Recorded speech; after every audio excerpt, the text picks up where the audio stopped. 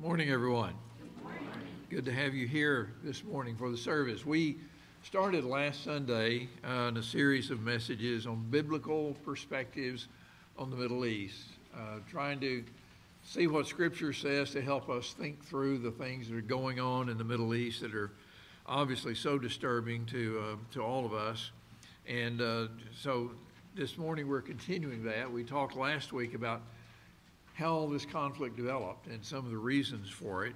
And I want to move a little bit further in that discussion this morning. In June of 2002, President George W. Bush, in a speech, outlined what he called his roadmap for peace in the Middle East.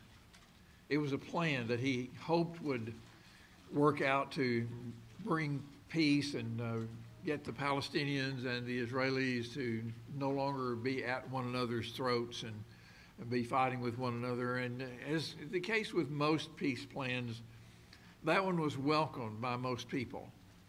And there was a lot of hope that perhaps this peace plan would work. As you well know, it did not, but there was a lot of hope that it would. But there was also opposition to the roadmap to peace. In fact, there are people who have a constant opposition to peace in the Middle East at all.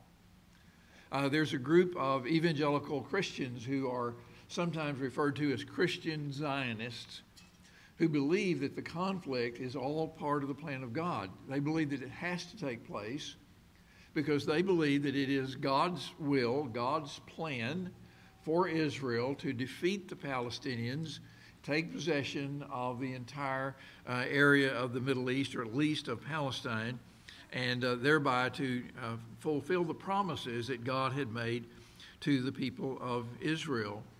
Now, a part of this thinking is an assumption that I'm going to challenge this morning, and that is the assumption that the ancient nation of Israel, we read about in the Old Testament, is equivalent to the modern nation of Israel that we hear about today.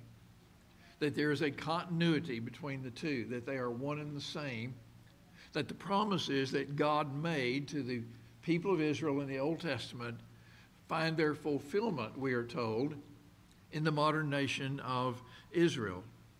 In Genesis 15:18, God had said, "To your offspring I give this land from the river of Egypt to the great river, the river Euphrates."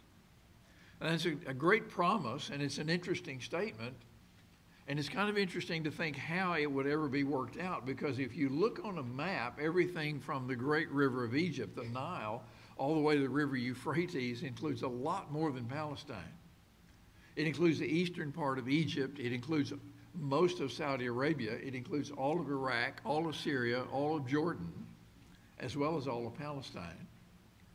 So there may be a sense in which the promise reaches too much in the way that people are thinking about it today.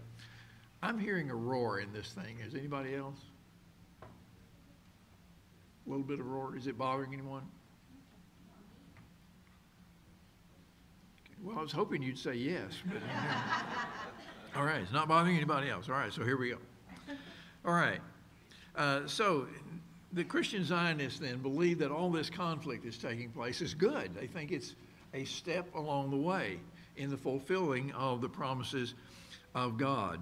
Now, many who make that identification between Old Testament Israel and the modern nation of Israel, what we might call political Israel, fall into the theological camp of what's called dispensational premillennialism. And I apologize for those two big long words. I tried to think of another way to put it, but I don't know of one. Dispensational premillennialism. I was trying to think of another word because I have a hard time saying premillennialism without stumbling over it.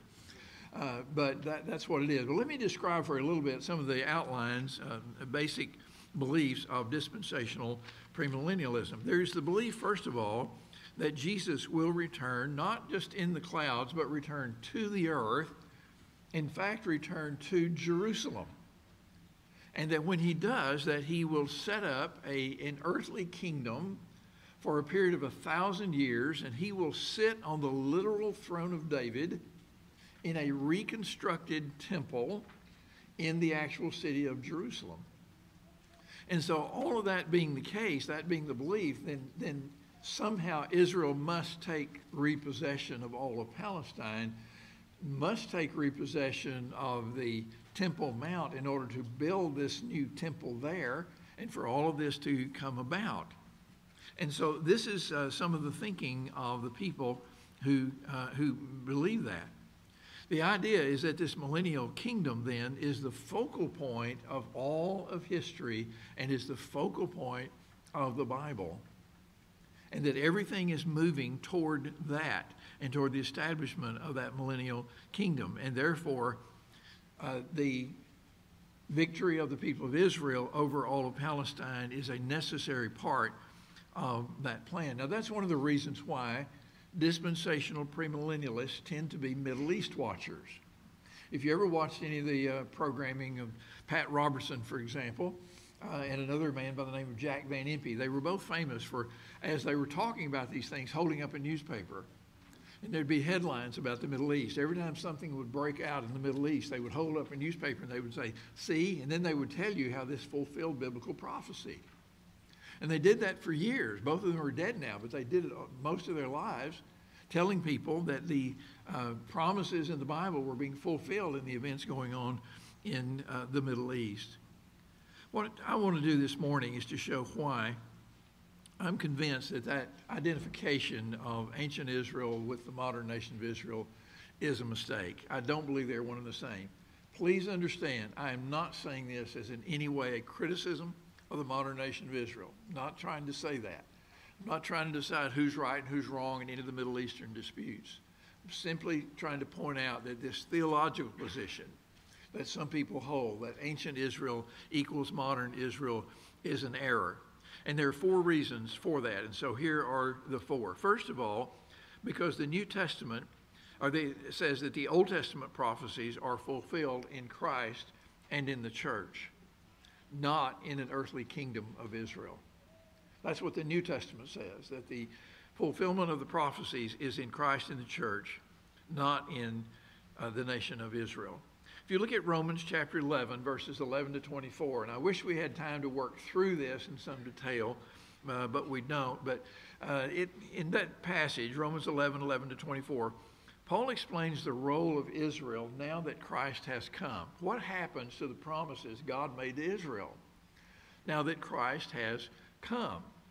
There were some, obviously, in the church in Rome, some Gentile Christians who felt that they somehow were superior or had the upper hand over their Jewish brethren because now the church was primarily Gentile rather than primarily Jewish in the way that it had started out. And so Paul writes this section to them and he says, no, think of it this way, that you are all part of an olive tree. And the roots of that olive tree and the trunk of that olive tree are Jewish. And you, he says to the Gentile Christians, are from a wild olive tree, and you've been grafted in to this Jewish olive tree. And so it's not you who supports the roots of the tree, it's the root who supports you. You have been privileged to come in to what God had done for his people Israel and to now be a part of that. He goes on to say that some of the branches of that Jewish tree have been lopped off. Why? Because they refuse to believe in Jesus. Then he says, but they can be grafted back in again, verse 23, if, notice the if, they do not persist in unbelief.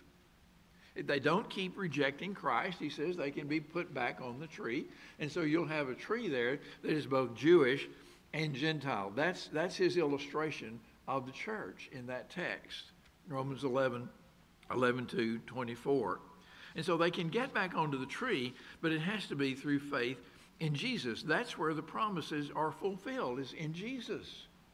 It's not in the establishment of a millennial kingdom in the land of Israel or a rebuilt temple in Jerusalem and all those other things that the Bible really doesn't talk about. It is in Jesus and what he has done. It is not through the establishment of a modern nation of Israel. And then you go back in the book of Romans to chapter 2, verses 28 and 29, and Paul says this. He says, no one is a Jew who is merely one outwardly, nor is circumcision outward and physical, but a Jew is one inwardly, and circumcision is a matter of the heart by the Spirit, not by the letter. That's an amazing statement, because what Paul has done there is radically redefine what a Jew is. He says that a genuine Jew in the sight of God is not simply somebody who is a physical descendant of Abraham, not just someone who has undergone the ritual of circumcision, but someone who has been circumcised, if you will, by God's Spirit through faith in Jesus. That's who is truly the people of God, he says. And then you look at 1 Peter 1, verses 10 to 12. We talked about this one a few months back. 1 Peter 1, verses 10 through 12, where he talked about the Old Testament prophets. And he said they searched and inquired about what they were talking about. They didn't understand fully their own messages. They didn't know who they were talking about. And they searched and inquired to find out what was being said through them by the Spirit of Christ. And it turns out that what they were talking about was about Jesus, because he says these things have now been fulfilled for us. Talking to the church, talking to Christians. These things have now been fulfilled for you. He doesn't say anything about them being fulfilled. They searched and inquired and found out, oh, God is going to recreate the kingdom of Israel. It's not what he says. He said they searched and inquired and found out that all this was about the church. Then there's Ephesians 2, verses 11 to 22, which you just heard read a few moments ago. Very well, by the way, with all those long sentences and commas and everything. But Ephesians 2, 11 to 22, where Paul says that in Christ, God has created one new man in place of the two. He says through the cross, Jesus broke down the dividing wall of hostility between Jews and Gentiles. Broke that wall down, and he says it was represented by the law of commandments and ordinances. And so he took that down, he broke that down, and he combined both Jews and Gentiles into one new humanity, one new man, the church, the body of Christ. He's combined them together into one. It isn't as if the church came along and kicked out Israel. That's not the point. It isn't as though the church has come along as a replacement for Israel. It is the church that has come along and enveloped both Israel and all Gentiles who will believe in Jesus. That's what we need to understand. That's what Paul's getting at in Ephesians 2, verses 11 through 22. He's broken down the dividing wall of hostility and created in himself one new man in place of the two. You know, when you think about it and you ask yourself, why did Jesus die on the cross? What did his death accomplish? We automatically want to say he accomplished the forgiveness of our sins. He accomplished the forgiveness of my sins. He accomplished the forgiveness of your sins. But he did more than that. He also created a new humanity. He also created a new group of people, one body, the church, made up of both Jews and Gentiles who had been at odds with one another from time immemorial. So God's ultimate plan was not the exaltation of a single nation of Israel, but the creation of the church, including both Jews and Gentiles. And so the modern nation of Israel is not the focal point of the Bible.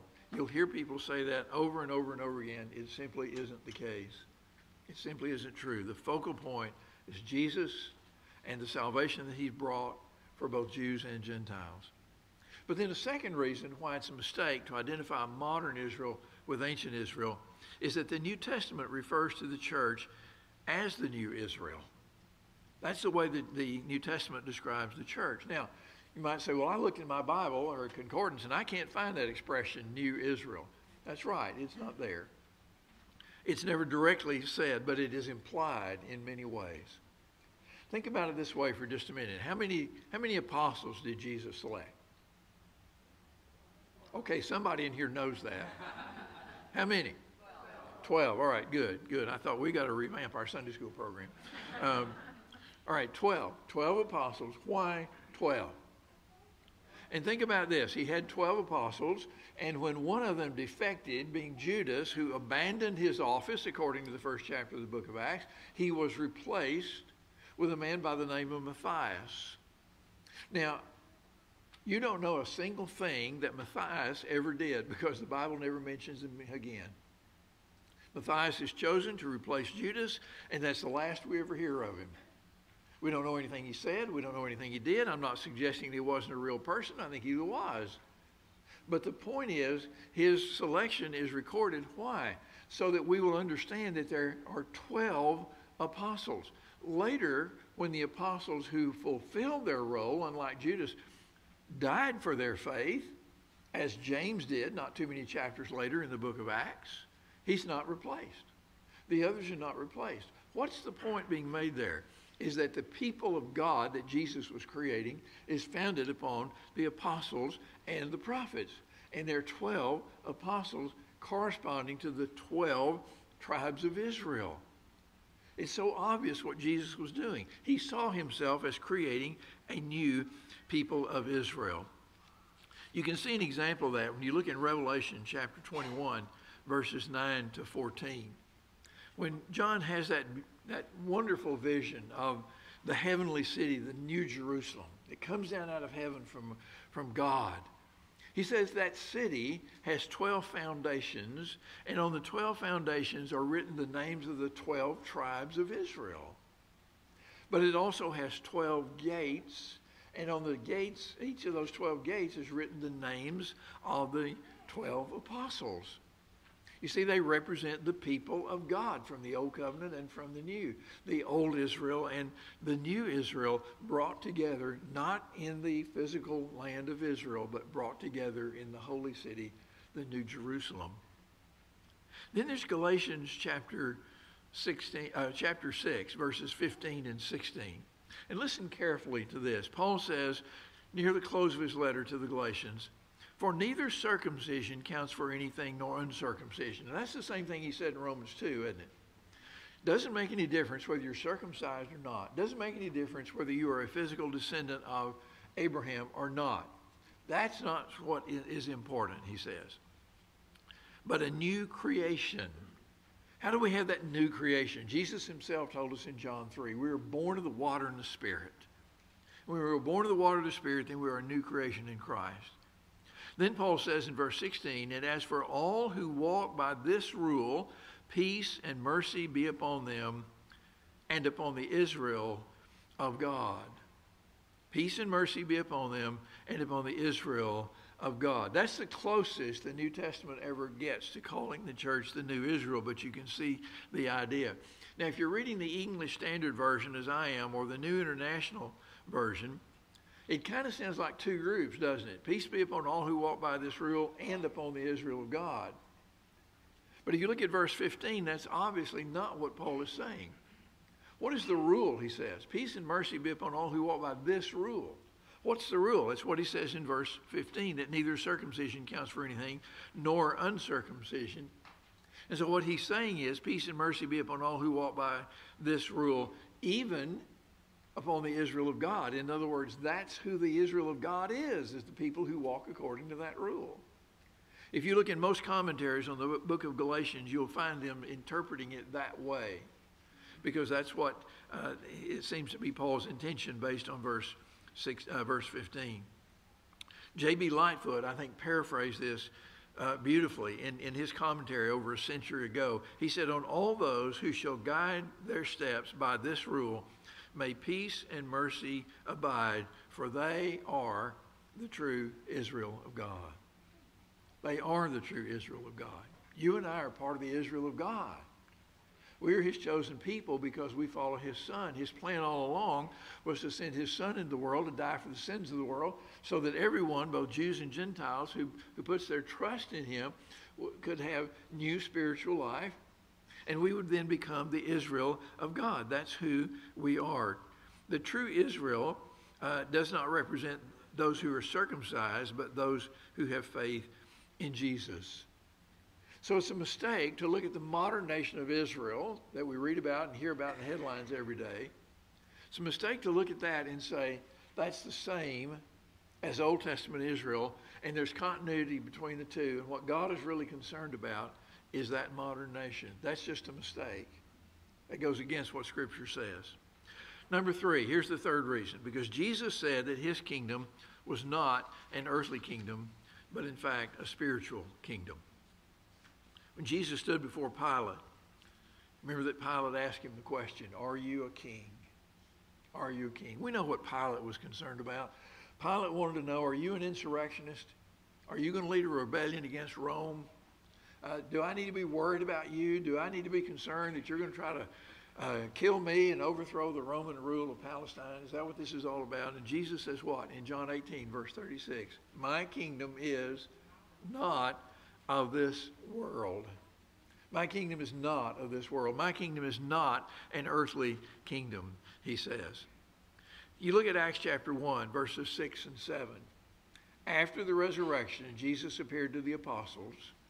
He told them to wait in Jerusalem until they received power from on high.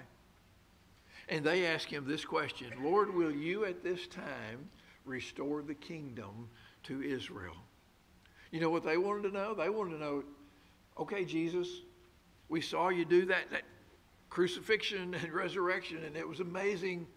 But now are you going to do what we have always thought the Messiah would do? Now are you going to set Israel back up as the most powerful nation? Are you going to set us up as a powerful nation as we were in the days of David and in the days of Solomon? Are we going to be free and independent again? Are you now going to do that? Will you now, having done all this other stuff, will you now do that? And remember what Jesus said to them? He said, it's not for you to know the times or the seasons that the Father has set by his own authority.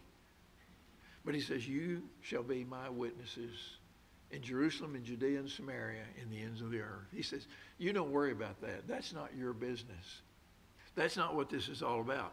Let me tell you what your business is all about, he says. It is about being my witnesses, starting from Jerusalem and then going to the ends of the earth. Don't get focused on the wrong things, he said. A major problem with the dispensational premillennial view is on the focus on a physical kingdom. The focus on a physical kingdom. This obsession with an earthly kingdom, an earthly Israel, an earthly kingdom that Jesus sets up in the land of Israel, and a physical temple and the physical throne of David and all that goes with that. That's one of the weakest parts of their whole understanding, because one of the things that does is that it takes away from the focus on the death and resurrection of Jesus. And that, folks, is the gospel, isn't it? It's not about a land somewhere on this earth. It's about Jesus and about his death and resurrection. It's about his Spirit coming to be a part of all of us and giving us life. That's the focal point. And so premillennialism misses all of that because it says, well, everything that Jesus did was just a prelude to the real thing. It was just a prelude to the setting up of this king. No. You can't tell me that the death of our Lord on the cross was a prelude. It was, in one sense, it was a prelude to the resurrection. So his resurrection was just a prelude. No, it wasn't a prelude. That was the event. That was what God was accomplishing. So that by that he could bring eternal life to all of us. You see, dispensationalism, premillennialism, is woefully deficient in its understanding of the church. You know what dispensational premillennialists say about the church? The church was a mistake. They say the church was never in the plan of God at all. The church was never part of his thinking. It was never what he had in mind. What he had in mind was to send his son to the earth, to the people of Israel, set up his kingdom, and that would be it. But the plan went awry, and they crucified him, and so he had to shift over to plan B. And plan B is the church. The church is called by dispensational premillennialists a parenthesis in history. Their terminology is this, that when Jesus died on the cross, the prophetic clock stopped. What God had been planning and prophesying through the prophets all along had moved right up to the time of Jesus coming, but when he died, the clock stopped, and it won't start again until he comes again. And then the prophetic clock will begin to tick once again, and then he will come and establish his earthly kingdom. That's what they say. So the church, they say, is a mistake. The church is a part of the failure of God's plan. It was not God's plan.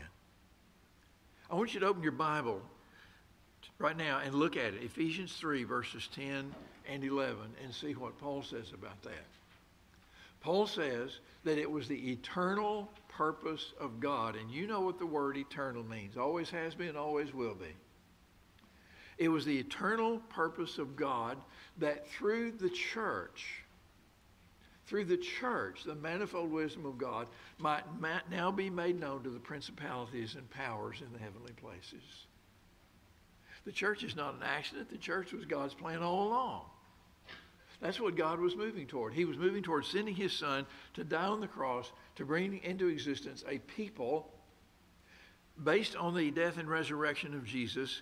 And through those people, through you and me, and this is a great calling for us, to make known to the whole universe the manifold wisdom of God. And the dispensationalists say, no, the church is an accident. And part of that whole thinking is that ancient Israel and modern Israel are the same thing. The promises made that you and I understand to be about Christ and the church. They said, no, it's not about that. It's all about establishing that kingdom over the land of Israel. That's a mistake. It's just false thinking. And then there's a fourth reason. There's been a change of covenants. And in the new covenant, Israel's national interests are not a priority. Jeremiah 31, verses 31 to 34. God, through the prophet Jeremiah, says there was going to come a time, he says, when I'm going to establish a new covenant with the house of Israel and the house of Judah. Not like the covenant that I had with their fathers, which they broke, he said. It's going to be a different kind of covenant. We know from reading the Old Testament that repeatedly, over and over, the people of Israel broke the covenant that God made with them at Mount Sinai. They kept breaking that covenant, and finally God said, I'm just going to create a new covenant, I'm going to establish a new covenant. And he said, I'm going to write my law on their hearts, right? It's not going to be a law written on tablets of stone. It's going to be written on their hearts. And he says, they shall all know me, from the least of them to the greatest. No one will need to teach his brother or teach his neighbor and say, let me tell you about this. Let me tell you about God. Let me tell you about the covenant, because they will all know me. There has been a complete change of covenants. When did that happen? Look at Luke 22 and verse 20. Jesus, on the night that he was betrayed, took the bread and gave it to his disciples, and then he took that cup and he said, this cup is the new covenant in my blood. When Jesus died on the cross and shed his blood, he established that new covenant. It came into being then. That is the fulfillment of Jeremiah 31. The fulfillment of Jeremiah 31 is not going to be in some place in Israel somewhere down the road in the future. The fulfillment of the new covenant was in the death of Jesus. We read Hebrews 8 to 13 together, which quotes Jeremiah 31. And the writer of Hebrews quotes those words, and then he goes ahead and he says, in speaking of a new covenant, he makes the first covenant what? Obsolete. He makes the first covenant obsolete. That nationalistic covenant that God had with the descendants of Abraham has become obsolete. Why? Because it wasn't fulfilled? No, because it was fulfilled. It was fulfilled in Jesus. And since it's been fulfilled in Jesus, it's obsolete. To say that modern Israel is still the people of the covenant is to ignore the reality of the new covenant. Jeremiah 31 verse 34 says, they shall all know me. No one will need to teach his neighbor and teach his brother. They will all know me, from the least of them to the greatest. I want to ask you a question. Do you think that's true of the modern nation of Israel? Do you think that's true in Jerusalem and Tel Aviv and all those other places right now?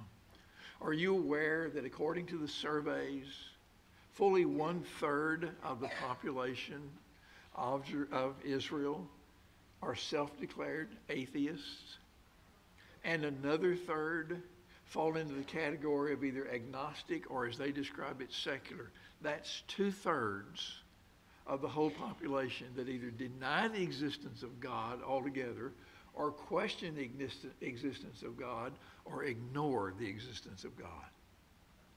Does that sound to you like the people of the covenant? Does that sound to you like the fulfillment of Jeremiah 31:34? It doesn't to me. It's not possible that that's the case. So there's the 4 reasons that I would say that it's a mistake to identify the modern nation of Israel with ancient Israel. But before we stop, I want to mention 2 texts that are sometimes used to support that identification of ancient Israel, modern Israel. The first is Genesis 17, verse 8. Genesis 17:8 says, I will give to your offspring, this is God speaking to Abraham, I will give to your offspring this land of Canaan for an everlasting possession. An everlasting possession. That's pretty impressive, isn't it? An everlasting possession. And so people look at that and say, see, God promised the land to the physical descendants of Abraham forever. It is theirs as an everlasting possession. Well, that was true while the old covenant was in effect. And it would have been true, it would have remained true if Israel had been faithful to the covenant, but they weren't. You see, what people misunderstand is that promise was never unconditional. God never made that promise unconditional. It's what he says in Leviticus chapter 18, verses 27 and 28. He says, I'm giving you my law, I'm giving you my commandment, I'm giving you my covenants, and if you keep them, you'll be blessed. If you don't, he says, the land will vomit you out. The land will vomit you out. You'll get expelled from the land. The land will vomit you out, he says. And then there's Joshua 21, verses 43 to 45. That promise was fulfilled according to Joshua 21, 43 to 45. Here's what it says. Thus the Lord gave to Israel all the land that he swore to give to their fathers. This statement is made at the end of the book of Joshua. They have been through the 40 years in the wilderness after being in captivity in Egypt for 400 years. They've come to the promised land. Joshua has led them into the land. They have conquered it. And now he says in Joshua 21, the Lord gave to Israel all the land that he swore to give to their fathers. Then listen to this. It's almost as if the writer understood that someday people were going to get this messed up. Because he says, not one word of all the good promises that the Lord had made to the house of Israel had failed. All came to pass. You see, what happens is the dispensationalists tell us, well, but if the land of Israel is not the land of promise, and if the people of Israel can't establish that nation and take over that whole land, then the promises of God are not valid. No, the promises of God were fulfilled. Joshua 21 says so. The promises of God are always fulfilled, and he fulfilled that promise. With the new covenant, something much better is promised than a land. It is a heavenly city. It is a new Jerusalem. It's a new creation. It's something so much better than that. We don't have to fight for it. We don't have to fight for it. God gives it to us by his grace through Jesus. The other one that's often quoted in defense of that identification is Romans 11:26, where Paul says, and so all Israel will be saved. And people point to that and say, see, that fits right perfectly into our scheme of things, that Jesus comes, sets up his earthly kingdom, and during that period of time, all Israel is saved. All of the Jews come to believe in Jesus. Well, that's an interesting statement. So all Israel will be saved. And we might take it that way, except for one problem. Paul has already said they won't. He's already said they won't. In Romans chapter 9, verse 6, he says, for not all Israel who are descended from Israel belong to Israel. Do you get that? Just because you're descended from Abraham doesn't mean you're part of Israel. You have to be part of Israel, God's spiritual Israel, through faith in Jesus. In chapter 11, verses 20 to 23, he said some of those branches were broken off because of unbelief, but he says they can be grafted back in again if they do not persist in unbelief. He didn't say they're going to automatically be grafted back in. Earlier in that 11th chapter, he had said that he said, I magnify my ministry to the Gentiles in order to make my fellow Jews jealous so that I can save some of them. He never said that they were all going to be saved. And in chapter 2, verses 9 to 11, he said the blessings of God's salvation and also judgment are based on what we do, whether we're a Jew or Gentile, to the Jew first and also to the Gentile, he says, for God shows no partiality. God shows no partiality. Just ask yourself this question. If God if God saves everyone who's a physical descendant of Abraham or everyone who lives in the land of Palestine today, and he doesn't save everybody else, is he showing partiality? I'd say so, wouldn't you?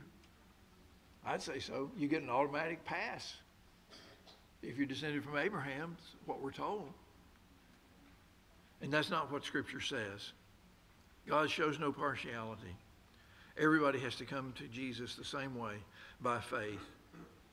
So what about chapter 11, verse 26? So all Israel will be saved. I think that what he's talking about is that spiritual Israel that he's already defined in chapter 2.